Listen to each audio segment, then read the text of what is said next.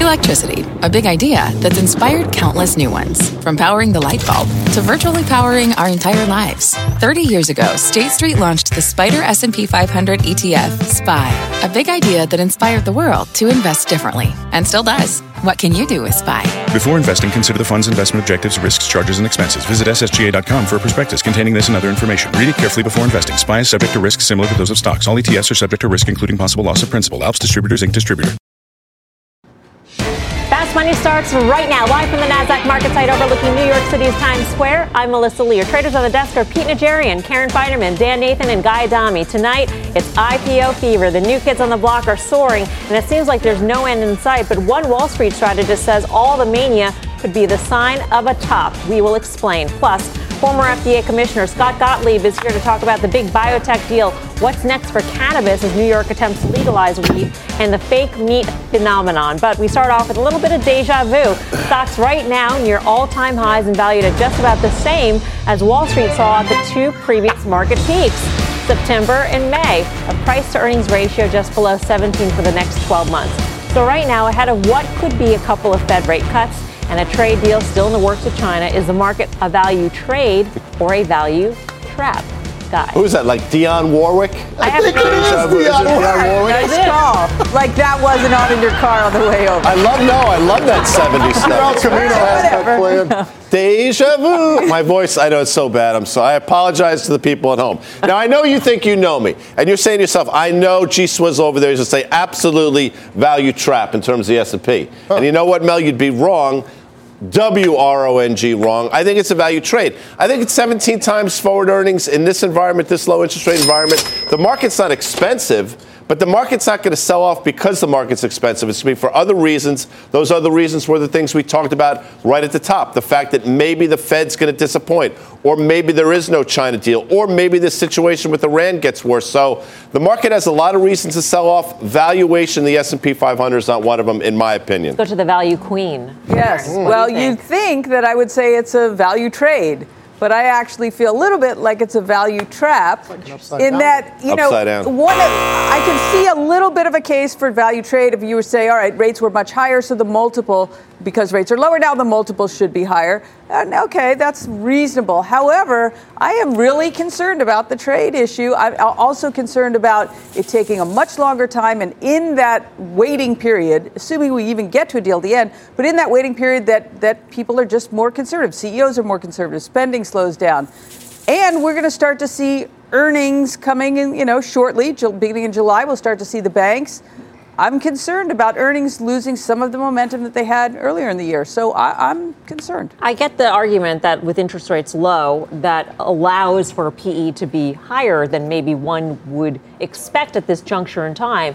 But if the reason why interest rates are low is because of slowing growth, how do you account for that? Well, I think that's really important to go back to. I mean, obviously, in about a day or so, we're going to be really focused on the Fed. The last time we saw the Fed go from hiking to cutting was 1998. It was to avert a crisis here in the U.S. It was that insurance sort of cut. There were 3 cuts in 1998. We had this Asian credit crisis, and then we had long-term capital. These were both crises. We don't have a crisis right now. So the fact of the matter is, we've had rates come in, which is making equities look more attractive, but they're coming in for the reasons that we're worried about of slower growth. And when you talk about what is the PE on the S&P 500, you know, the earnings part of that is really, really important here. So if we don't have visibility on corporate earnings, and we do not right now, then I would say it is a value trap at this moment, given all the uncertainty, because we just don't want a surprise rate cut. You may get a pop because shorts are going to cover. There's not going to be the sort of torque to bust this market out. It's been in the 18-month range, and it's failed the last 2 times in a meaningful fashion. So to me, I just don't see the upside downside risk reward. Well, it seems like the outside wings are going with the trade style. So I'm going to go with the trade style as well, because I agree with you. And as a matter of fact, when you've got the opportunity to protect your portfolio on top of that at a very inexpensive, and Karen talked about it last week, volatility trading in the 15s, 16s, it's a great opportunity. I think there are so many different values out there, Mel, right now. I think the opportunities grow every single day. I mean, you can go back a couple of weeks ago. Look at all the fanfare and all the panic about Facebook. Look at the panic about a lot of different names where when you look at them, I think there are a lot of names out there that still have opportunities for the upside. And obviously, it is a stock picker's world, which I love. I would far rather be in a stock picker's world than an ETF world, and I think that there are great opportunities in almost every single day. Look at some of the housing names over the last couple of months, the explosive move to that upside when everybody said they can't. And you look at a lot of different areas. There are areas right now, I look at the airlines, for instance, and I think there are many names right there, Mel, where I think there is opportunity there because oil and the prices, jet fuel, all the rest of it is not as big of a deal right now, I don't think, in terms of the valuation levels of where they are. They have pricing power right now, and I think that's very important. Right. So having said that the market overall is a value trap, where are you finding value in the market? Well, I mean, a lot of stuff that I have. So airlines is one. Yep. I do have airlines. I am nervous about it, but airlines generally have debt. Lower debt price is good. Lower oil price, of course. Jet fuel, and second labor and jet fuel. That's a lot of the cost there. I like the banks. I'm still long the banks. Clearly a low rate environment. Even if banks make money, people think it's terrible for banks, so they don't trade well, but that's okay. I think that a boom to the housing market is actually good for banks as well. So I'm long that. And then I like sort of more idiosyncratic. Last week we briefly talked about something like Red Robin, like a deal stock. That's interesting to me, where you take away some of the market risks and exchange that for specific deal risk. You know, there's been a lot of crowding. You say you're a stock picker, and I know that you've been all over on Microsoft or a Salesforce, and I think there's a lot of crowding in those names. Whenever they come in, you know, people come in and buy them, and I think there's strong secular shifts. I'd say another area where there's a huge secular shift is this kind of aggregation of content, right? And so we've been talking a lot about Disney, and I think Disney up here at $140, it's a hard do. It was at $120 just a couple months ago, but it's one of those ones where I think where it comes back to that breakout, that's a stock you want to buy. Electric Arts, some of these names we've been talking about for a while here. There's some drivers in those businesses. They're not being appreciated right now, but you may have that sort of aha moment sometime in the fall with an EA like you had with a Disney on that business. But so to me, I think you want to find some stuff like that that resembles some of this cloud SaaS sort of stuff where just the industry is moving in that direction. Has Disney gone too fast, though? And I say that as a guy who actually owns the stock, and I look at it and I feel like it has. And then all of a sudden today, the stock has gone too fast. The stock has moved to the upside. It's been an absolute great move to the upside. We all know all the different catalysts, so we don't need to go over that. But it has been a phenomenal move to the upside, a very rapid from 100 to where it is right now. But then we got a downgrade today, I think, for the right reasons. It's probably in front of itself. I think there's pullback coming probably. So my point, Pete, is really simply, this is the sort of market where if you want to be constructive, then you want to have names that you want to buy in a pullback. When Microsoft came back to the low 120s, did you see it going up $13 in a straight line once the market got better? It made a new high. I think you want to look for some of these names that have made new highs, and those are the ones that you want to buy in a pullback. It's interesting. Disney, even with the downgrade, and I agree with you actually, but even with the downgrade, only down 0.5% today on a pretty benign tape. So Disney has hung in there extraordinarily well. I thought it was expensive as well, but even when the broader market sold off, Disney was hanging in there. What would concern me, by the way, with the broader market, railroads very quietly are starting to roll over. They traded toward all-time highs month and a half, 2 months ago. They're all starting to roll over. Some downgrades today. That doesn't augur particularly well if they're the bellwether for the broader economy. In terms of your question, gold miners continue to trade really well. Newmont mining up 0.8% today on a day where gold really did nothing.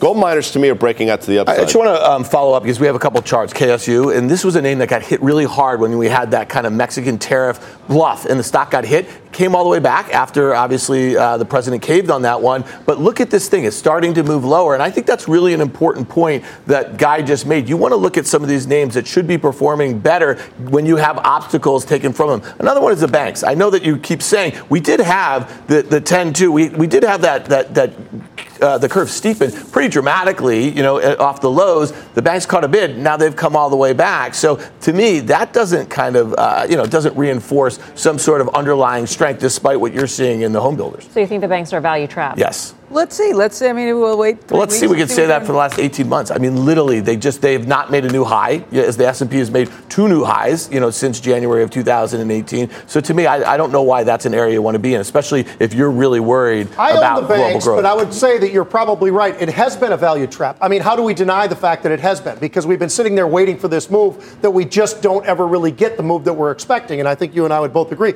Bank of America. But here's the key.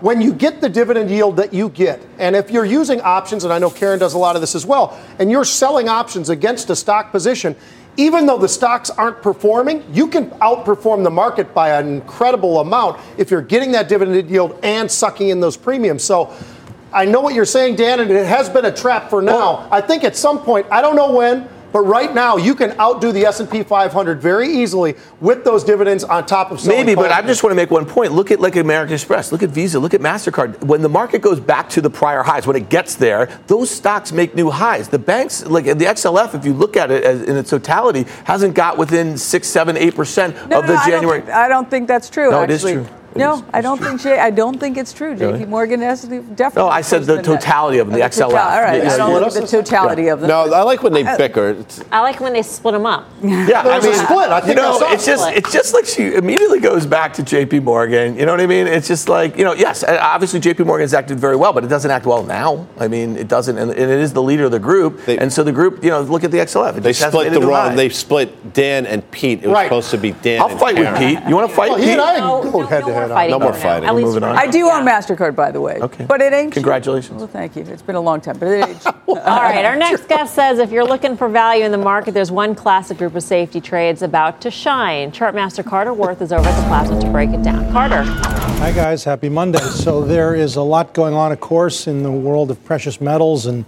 alternative things like that. But let's start with what's been happening year to date. What we know is there are a lot of course, dedicated ETFs to gold, to silver. Some are triple leverage and so forth. But in its totality, ETFs year to date have been net buyers of gold.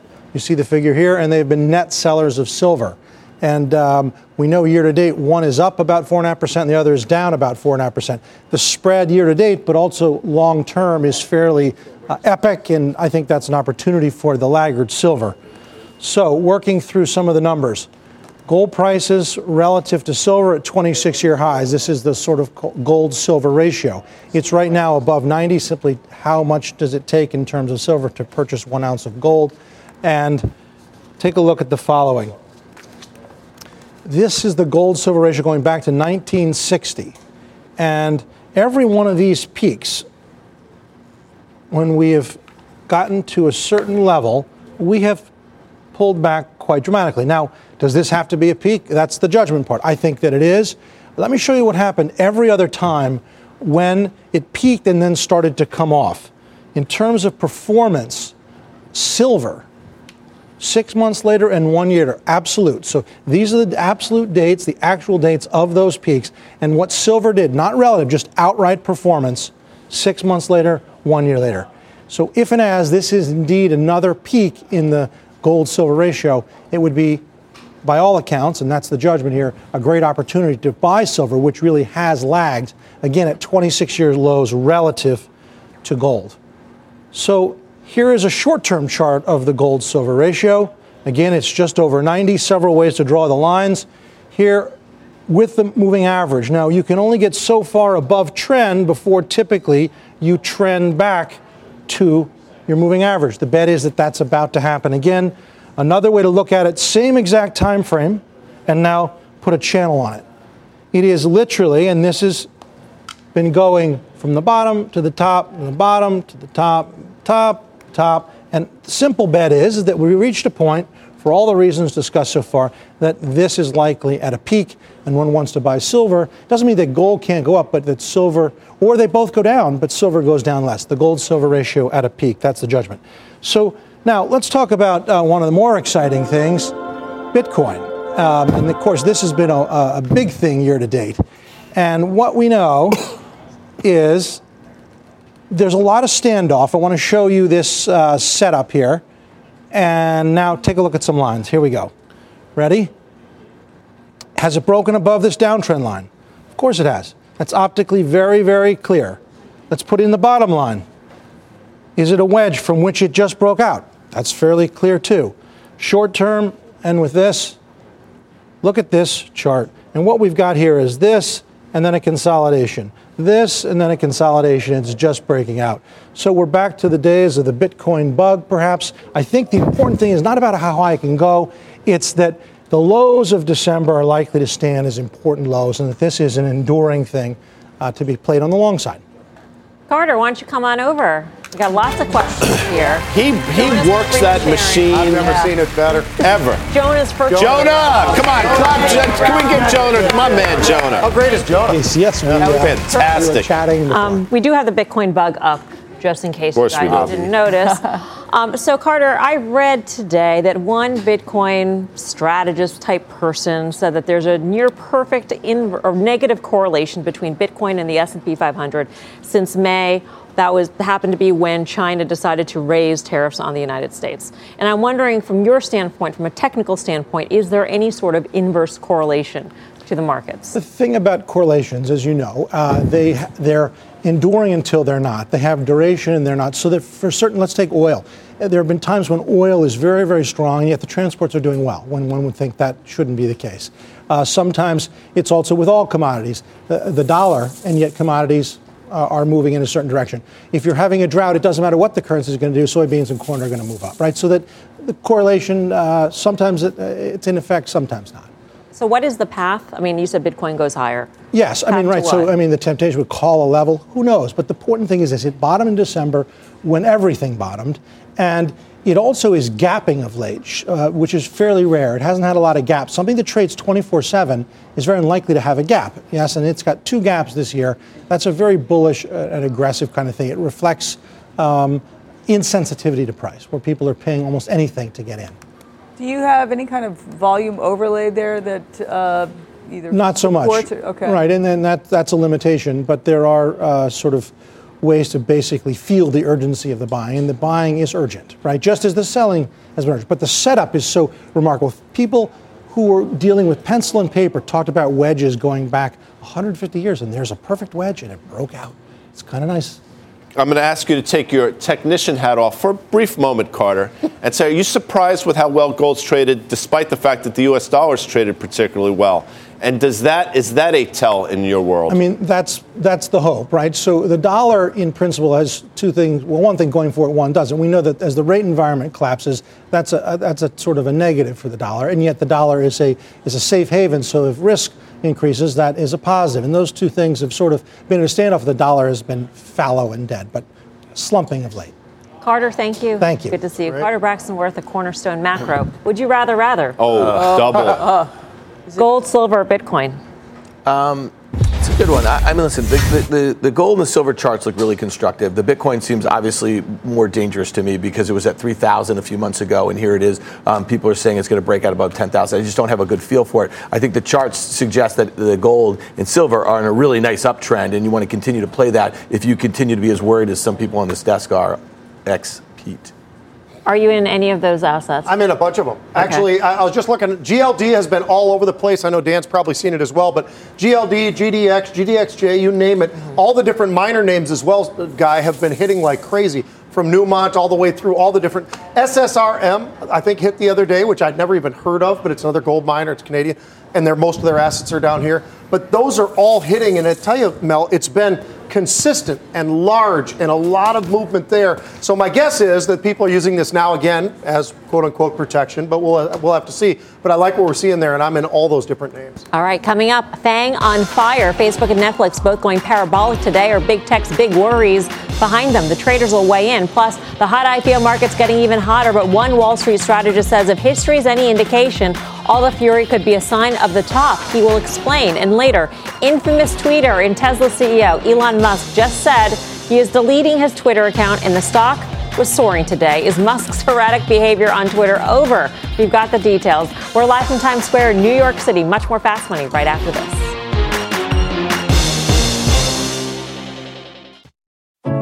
What does it mean to be rich?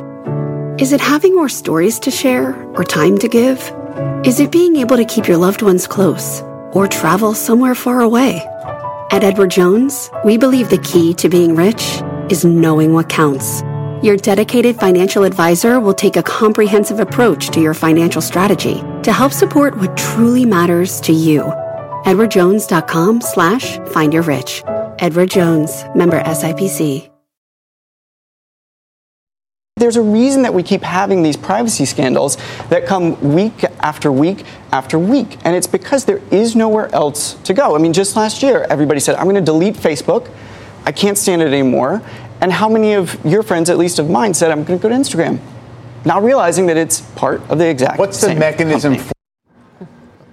That was Facebook co-founder Chris Hughes on Squawk Box this morning on the vastness of the Facebook empire. But even with talk of regulation and the threat of a potential breakup, it is seemingly impenetrable. The stock soaring today ahead of its release of the white paper on its cryptocurrency. That's expected tomorrow. The move praised by SunTrust as a way for the social media giant to diversify beyond advertising revenue and into payments and finance.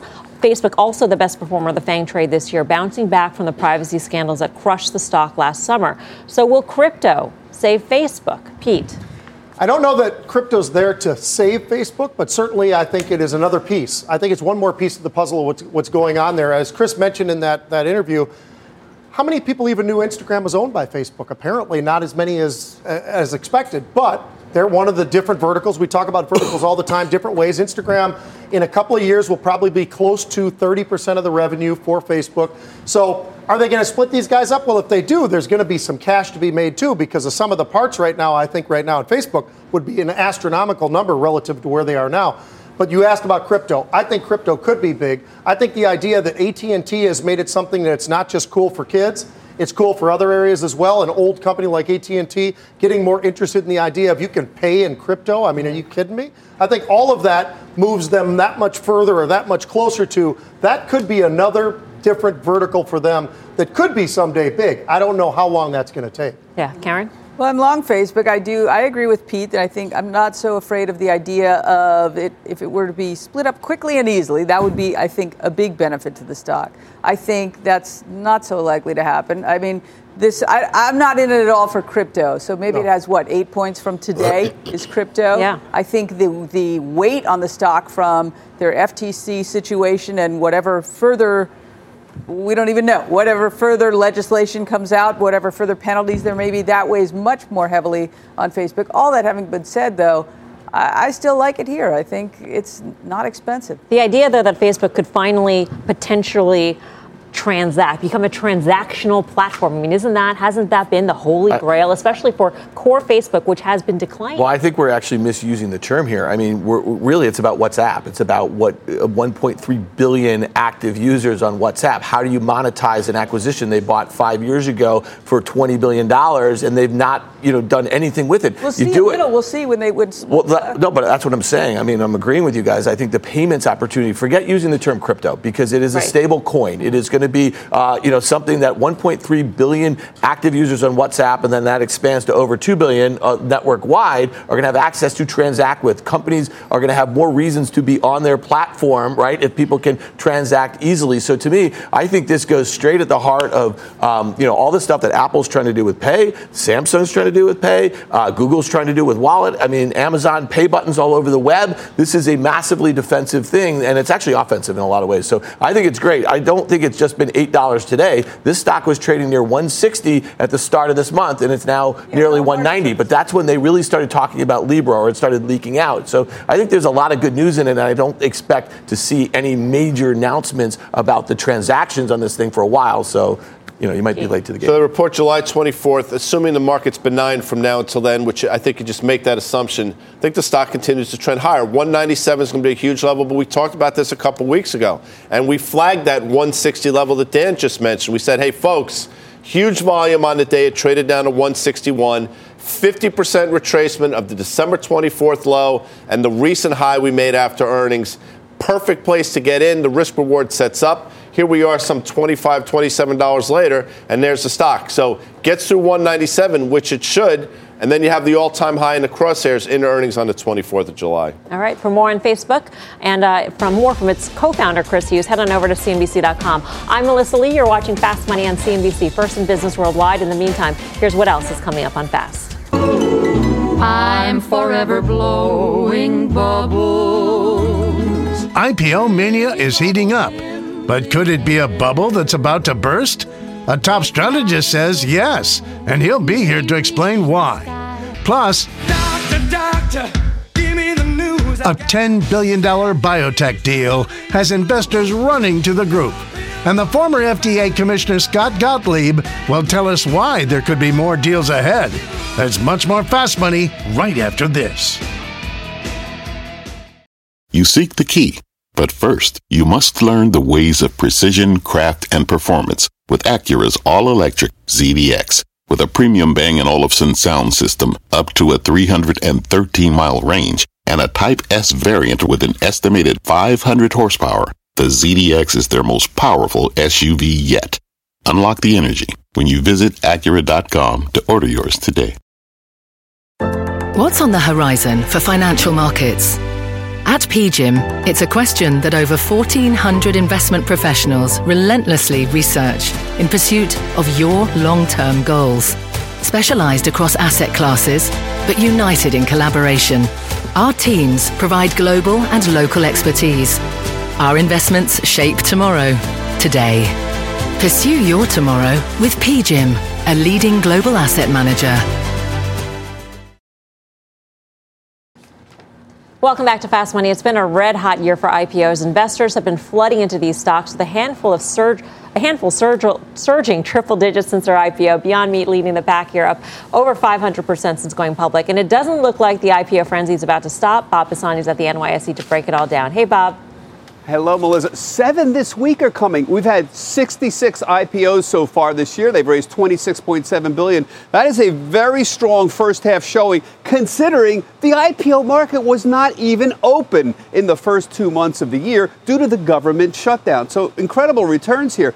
It's the overall returns that are impressive. So look here, 57% of those 66 IPOs are trading above their IPO price. That's fairly typical, but look at this. The average return so far this year is 22%, way above average, and the average first day pop is 28%. Heavens, that is way above a typical number. So what exactly is going on? The companies doing best, the ones that are really popping, are high growth companies. So we saw Beyond Meat, we saw Zoom, we saw PagerDuty. They've had triple digit gains. Pinterest, TradeWeb, they're up over 40%, all very high growth. But even the 3 IPOs from last week, Chewy, Fiverr, and particularly CrowdStrike, they've had huge gains in a few days, and all 3 are in different spaces, so you can't say, oh, it's just cybersecurity. Everything is popping that has any growth. We'll see what happens when we get these 7 more IPOs this week. Plus Slack via a direct listing. Not really an IPO, but we're sort of counting it that way. Not all high growth IPOs have been the winners. The obvious ones, Uber and Lyft. Uber number 1 for the year in terms of money raised, and Lyft number 3 in terms of the money raised. Still down. Uber's closing the gap a little bit. What do they lack that the others have? Well, right now, investors are not impressed with the economics of ride-hailing, specifically the deep losses they've seen there. In addition, both suffered from valuation issues. Remember, neither of them have had a successfully publicly traded peer you can compare them against, and both priced well above their last round of funding. So they're off on a little category by their own. Back to you, Melissa. All right, Bob, thank you. Bob Pisani. Well, our next guest says if history is any indication, the IPO mania could actually spell trouble for stocks. Noah Weisberger is the head of U.S. portfolio strategy at Bernstein. Noah, great to have you with us. Thank you very much. And you actually found that there's a relationship between the number of IPOs that go out and earnings? Between returns, forward returns. So what we found going back 30 years is that peaks in IPO activity tend to be correlated with more muted forward returns. So not negative returns, but a bit of a headwind to the market. And in interpreting that, I'm not sure if it's that the IPOs are just too much supply for the market to take down, or if it's that corporates are kind of clever and when they time the IPOs and they do it after the market's rallied when multiples are at a premium, is it causing one or the other? I don't know that we have an answer, but it is an interesting and kind of a consistent historical pattern. So what we've seen so far in terms of the flood of IPOs, does that make you concerned about forward returns, and how far out would you be concerned about? Right. So I would say 2 things. First, the wave of activity we've seen in the IPO market is still really modest compared to some of the big booms we've seen, certainly in the late 90s, but even in the 2000s. The entire post-Great Financial Crisis period, the run rate of activity has been pretty muted. And 2016, when we saw economic activity pick up, that's usually correlated with IPO activity. It didn't happen. So it could be that we just have been waiting for some of this to come to market, and it looks like it's a big flush of activity, but it really isn't. And so I'm not sure exactly how worried we would be just on the activity alone.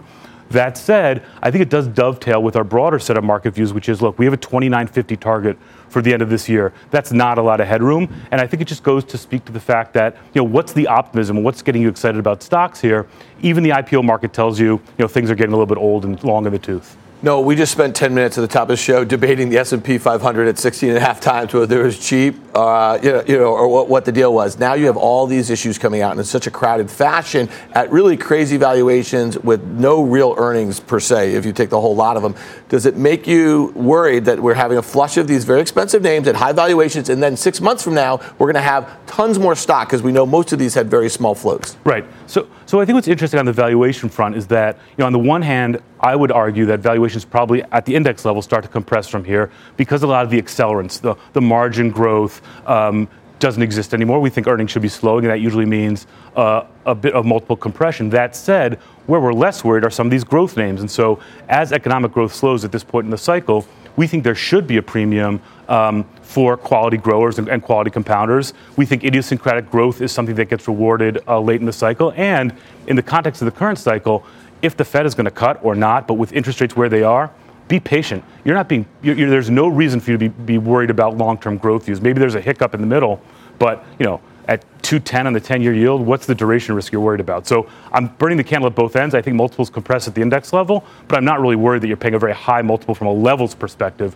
for a long-term growth story. Noah, thanks so much for coming by. It's fascinating stuff. Great, my pleasure. Karen, what do you think? I don't know. I sort of feel like they're, seeing markets react as they have to the last few that have just gone berserk, that the private equity is just rushing as quickly as they possibly can to get anything out the door. So I'm a little concerned about quality control going forward. Quality control specifically for the IPOs, but in terms of what it might mean for the markets? Well, not what it might mean for the markets, okay. Just in terms of are they, do they see this as they normally wouldn't have this option open at all, now they might, and just shove anything out the door. Right. Pete? Noah talked about quality and growth and all the rest of that. I totally agree. I mean, that's what you're talking about. You mentioned at the top of the show, selective. You pick around, you look around, you find quality with growth, and I think you've got a great combination there. But this IPO market, I think something that speaks to me is you look at Lyft, you look at everybody was waiting for that in Uber, right? I mean, that was the excitement, I think, of all the names, those are the two biggest. And then you look at where they are and what they've done since the IPO. I think it says a lot because I think people are being a little bit more careful about overpaying for some of these names that don't have any earnings. They don't make money yet. I mean, those I think are problems that exist for some of these names that are going to persist for years. That's a real problem for me.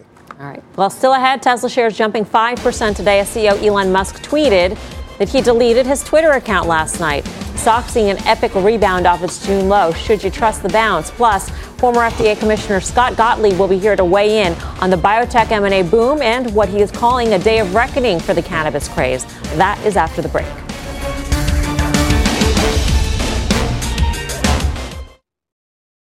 Welcome back to Fast Money. It was a tweet heard around the world. Tesla CEO Elon Musk tweeting late last night, just deleted my Twitter account. But as of this moment, his account is still active, and he's showing some signs of life, changing his handle, which he changed on Sunday night, from daddy.com back to just Elon Musk in just the past few hours.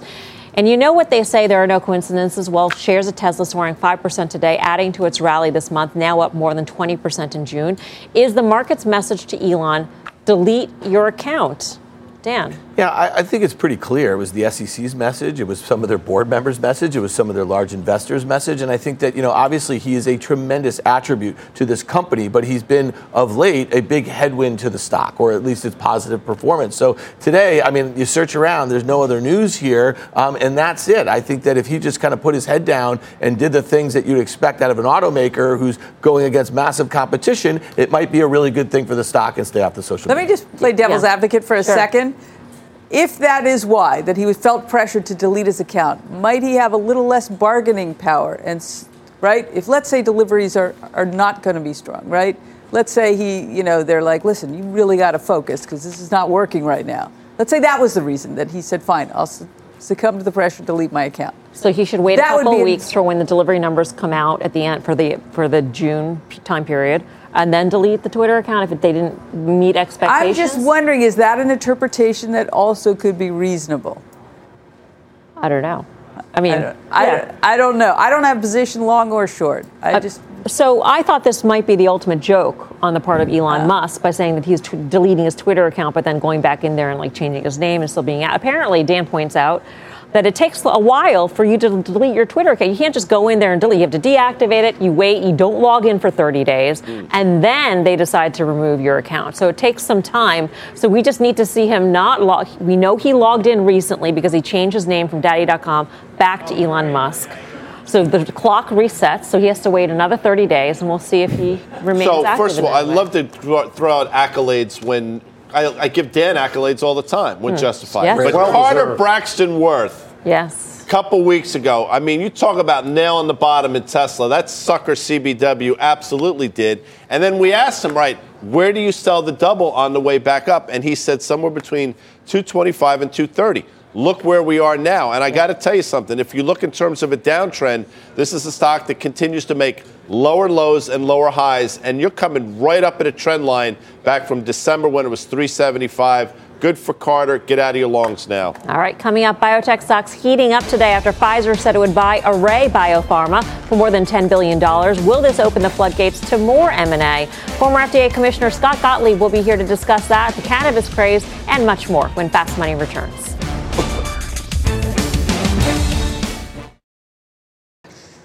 Welcome back to Fast Money. Another big biotech deal on Wall Street today with Pfizer announcing its nearly $11 billion acquisition of Array Biopharma. Shares of Array surging 57% as a result. Now, so far, it's been a pretty big year for biotech M&A, including Bristol Myers' $74 billion acquisition of Celgene and Eli Lilly's $8 billion purchase of Loxo Oncology. So as the deal space heats up, which name should investors look to as a next takeout target?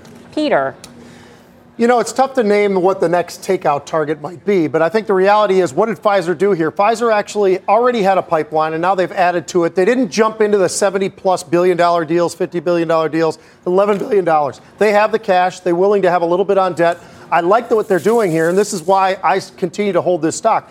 I think this builds into that whole thing. That they've got 15 different blockbuster drugs right now in the pipeline.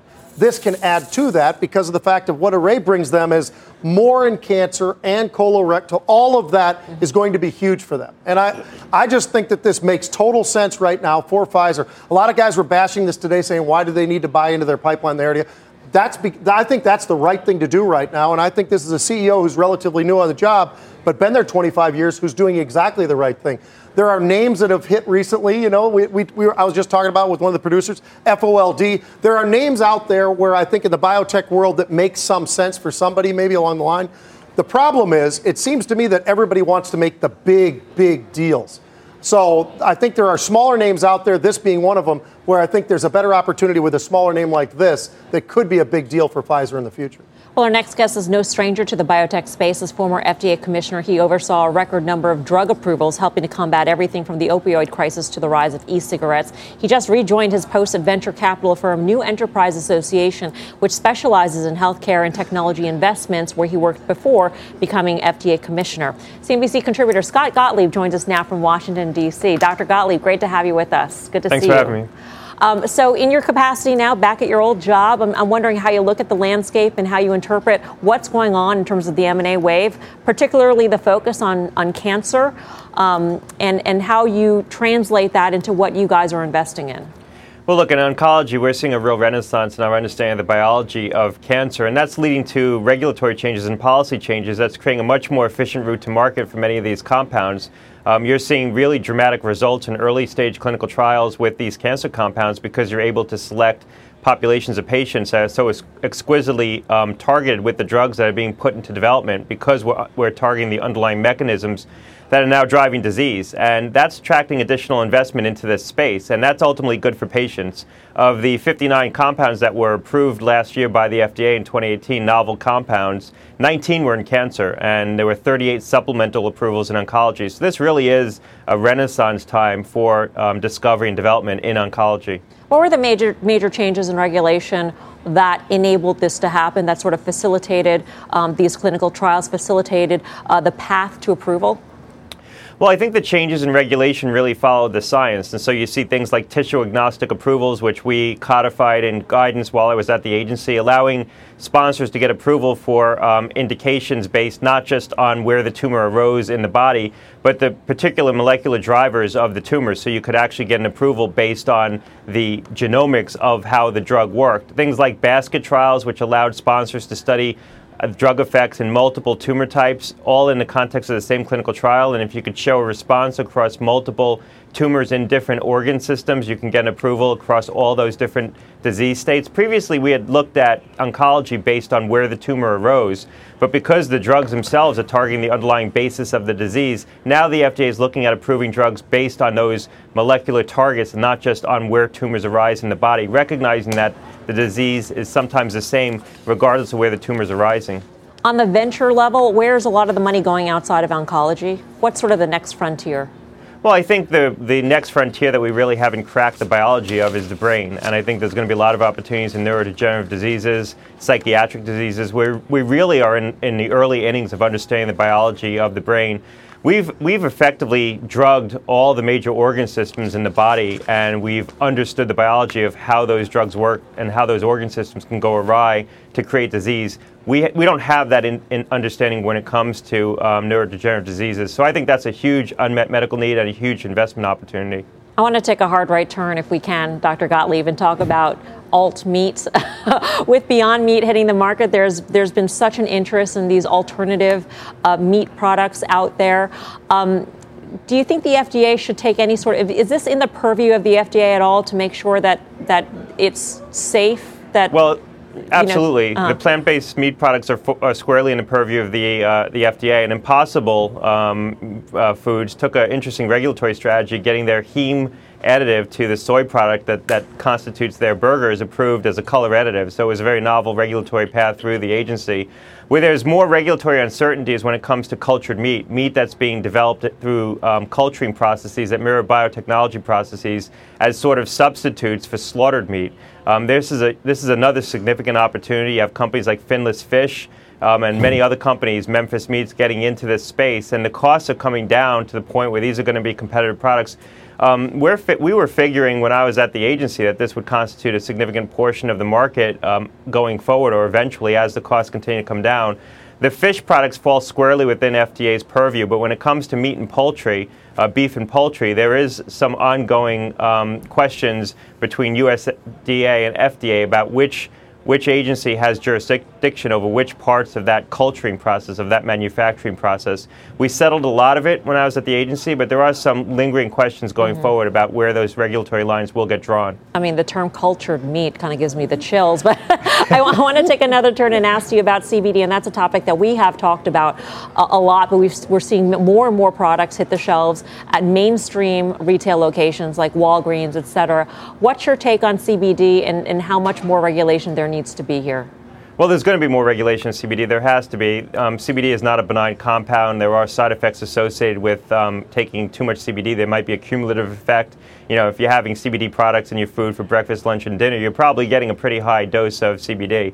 I think Congress had an expectation that CBD, at least derived from hemp, would find a legal path to the marketplace. So FDA needs to figure that out, what the regulatory path is going to be. They recently had a workshop. I think one thing that the agency could do is put the onus back on the CBD manufacturers to come in and file petitions with the agency demonstrating that this substance can be safely put in food. The challenge right now, the political challenge, is that CBD derived from hemp itself as a crop can grow in a lot of soil that isn't very rich. And so you see a lot of states like New Hampshire and Maine and Massachusetts, states that traditionally don't have big agricultural industries, seeing this as a real opportunity to grow out their agricultural base. And so it has a lot of political support, and CBD itself is a derivative of hemp, is a high value derivative. And so everyone wants to find ways to put CBD into the food supply and create that new marketplace, but it needs to be done safely. You've called it snake oil to me. You stick well, by look, that? I think the science, the uses of CBD have gotten well ahead of the science. There is an approved compound, Epidiolex, by GW Pharma that has shown efficacy in pediatric seizure disorders. And there'll be other demonstrated uses of purified and high dose forms of CBD. I'm quite certain of it. But the idea that you can put it in dog food and it's going to calm your dog as you go away to work during the day or help them get through a lightning storm, I think that's pretty hokey. And there's certainly no science to support that. And so I think the uses of CBD and what people are trying to do with it have gotten well ahead of where the science is. Dr. Gottlieb, always a pleasure to speak with you. Thank you for your time. Thanks a lot. Scott Gottlieb, former FDA commissioner and CNBC contributor. Guy Adami, we covered a lot of ground. A lot of ground. Oh, my God. I mean, first of all, I think that's the first time he's on the show, number one. Great interview. Number two, if you're asking me in the stock world, I go to three places. Biogen is too cheap. I understand they missed on Alzheimer's, but you know what? Everybody's missing. Biogen too cheap here. Bluebird Bio, if you remember 2 years ago, that was everybody's favorite pick. That stock has come off, but you know what? That's in the crosshairs now, and I'll tell you what, Sarepta now is the absolute crosshairs for somebody to buy them, so those are my three. Coming up, it's been clear skies for the cloud stocks this year, and traders are betting big on one name reporting this week. We've got the details next. We are live at the NASDAQ in New York City. Much more Fast Money still ahead.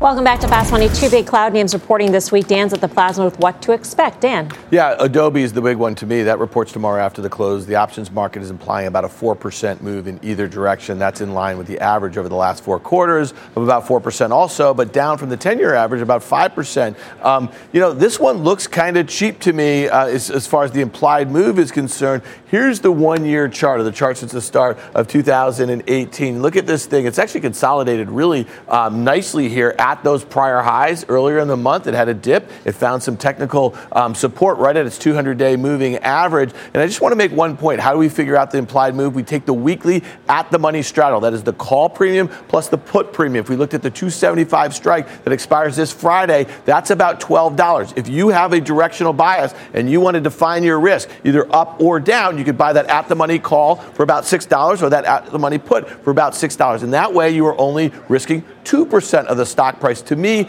this implied move in Adobe looks fairly cheap. All right. Thanks for that, Dan. For more options action, full show Friday, 5:30 p.m. Eastern Time. Stick around. Final trades up next. Final trades, Pete. During the show tonight, we talked about IPOs. I tell you, one of them that's really working, and I think it continues to work to the upside, DocuSign. Giddy up. Yeah. Chairwoman. If you want to stay long or have to stay long like I do, you got to own some S&P puts. Something bad could happen.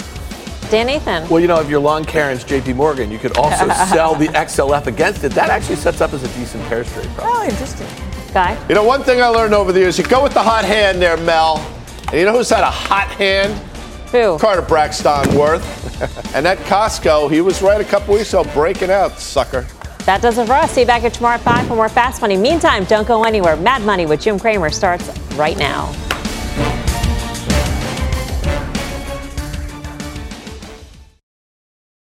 This podcast is supported by FedEx. Dear small and medium businesses, no one wants happy customers more than you do. So you need a business partner just like you.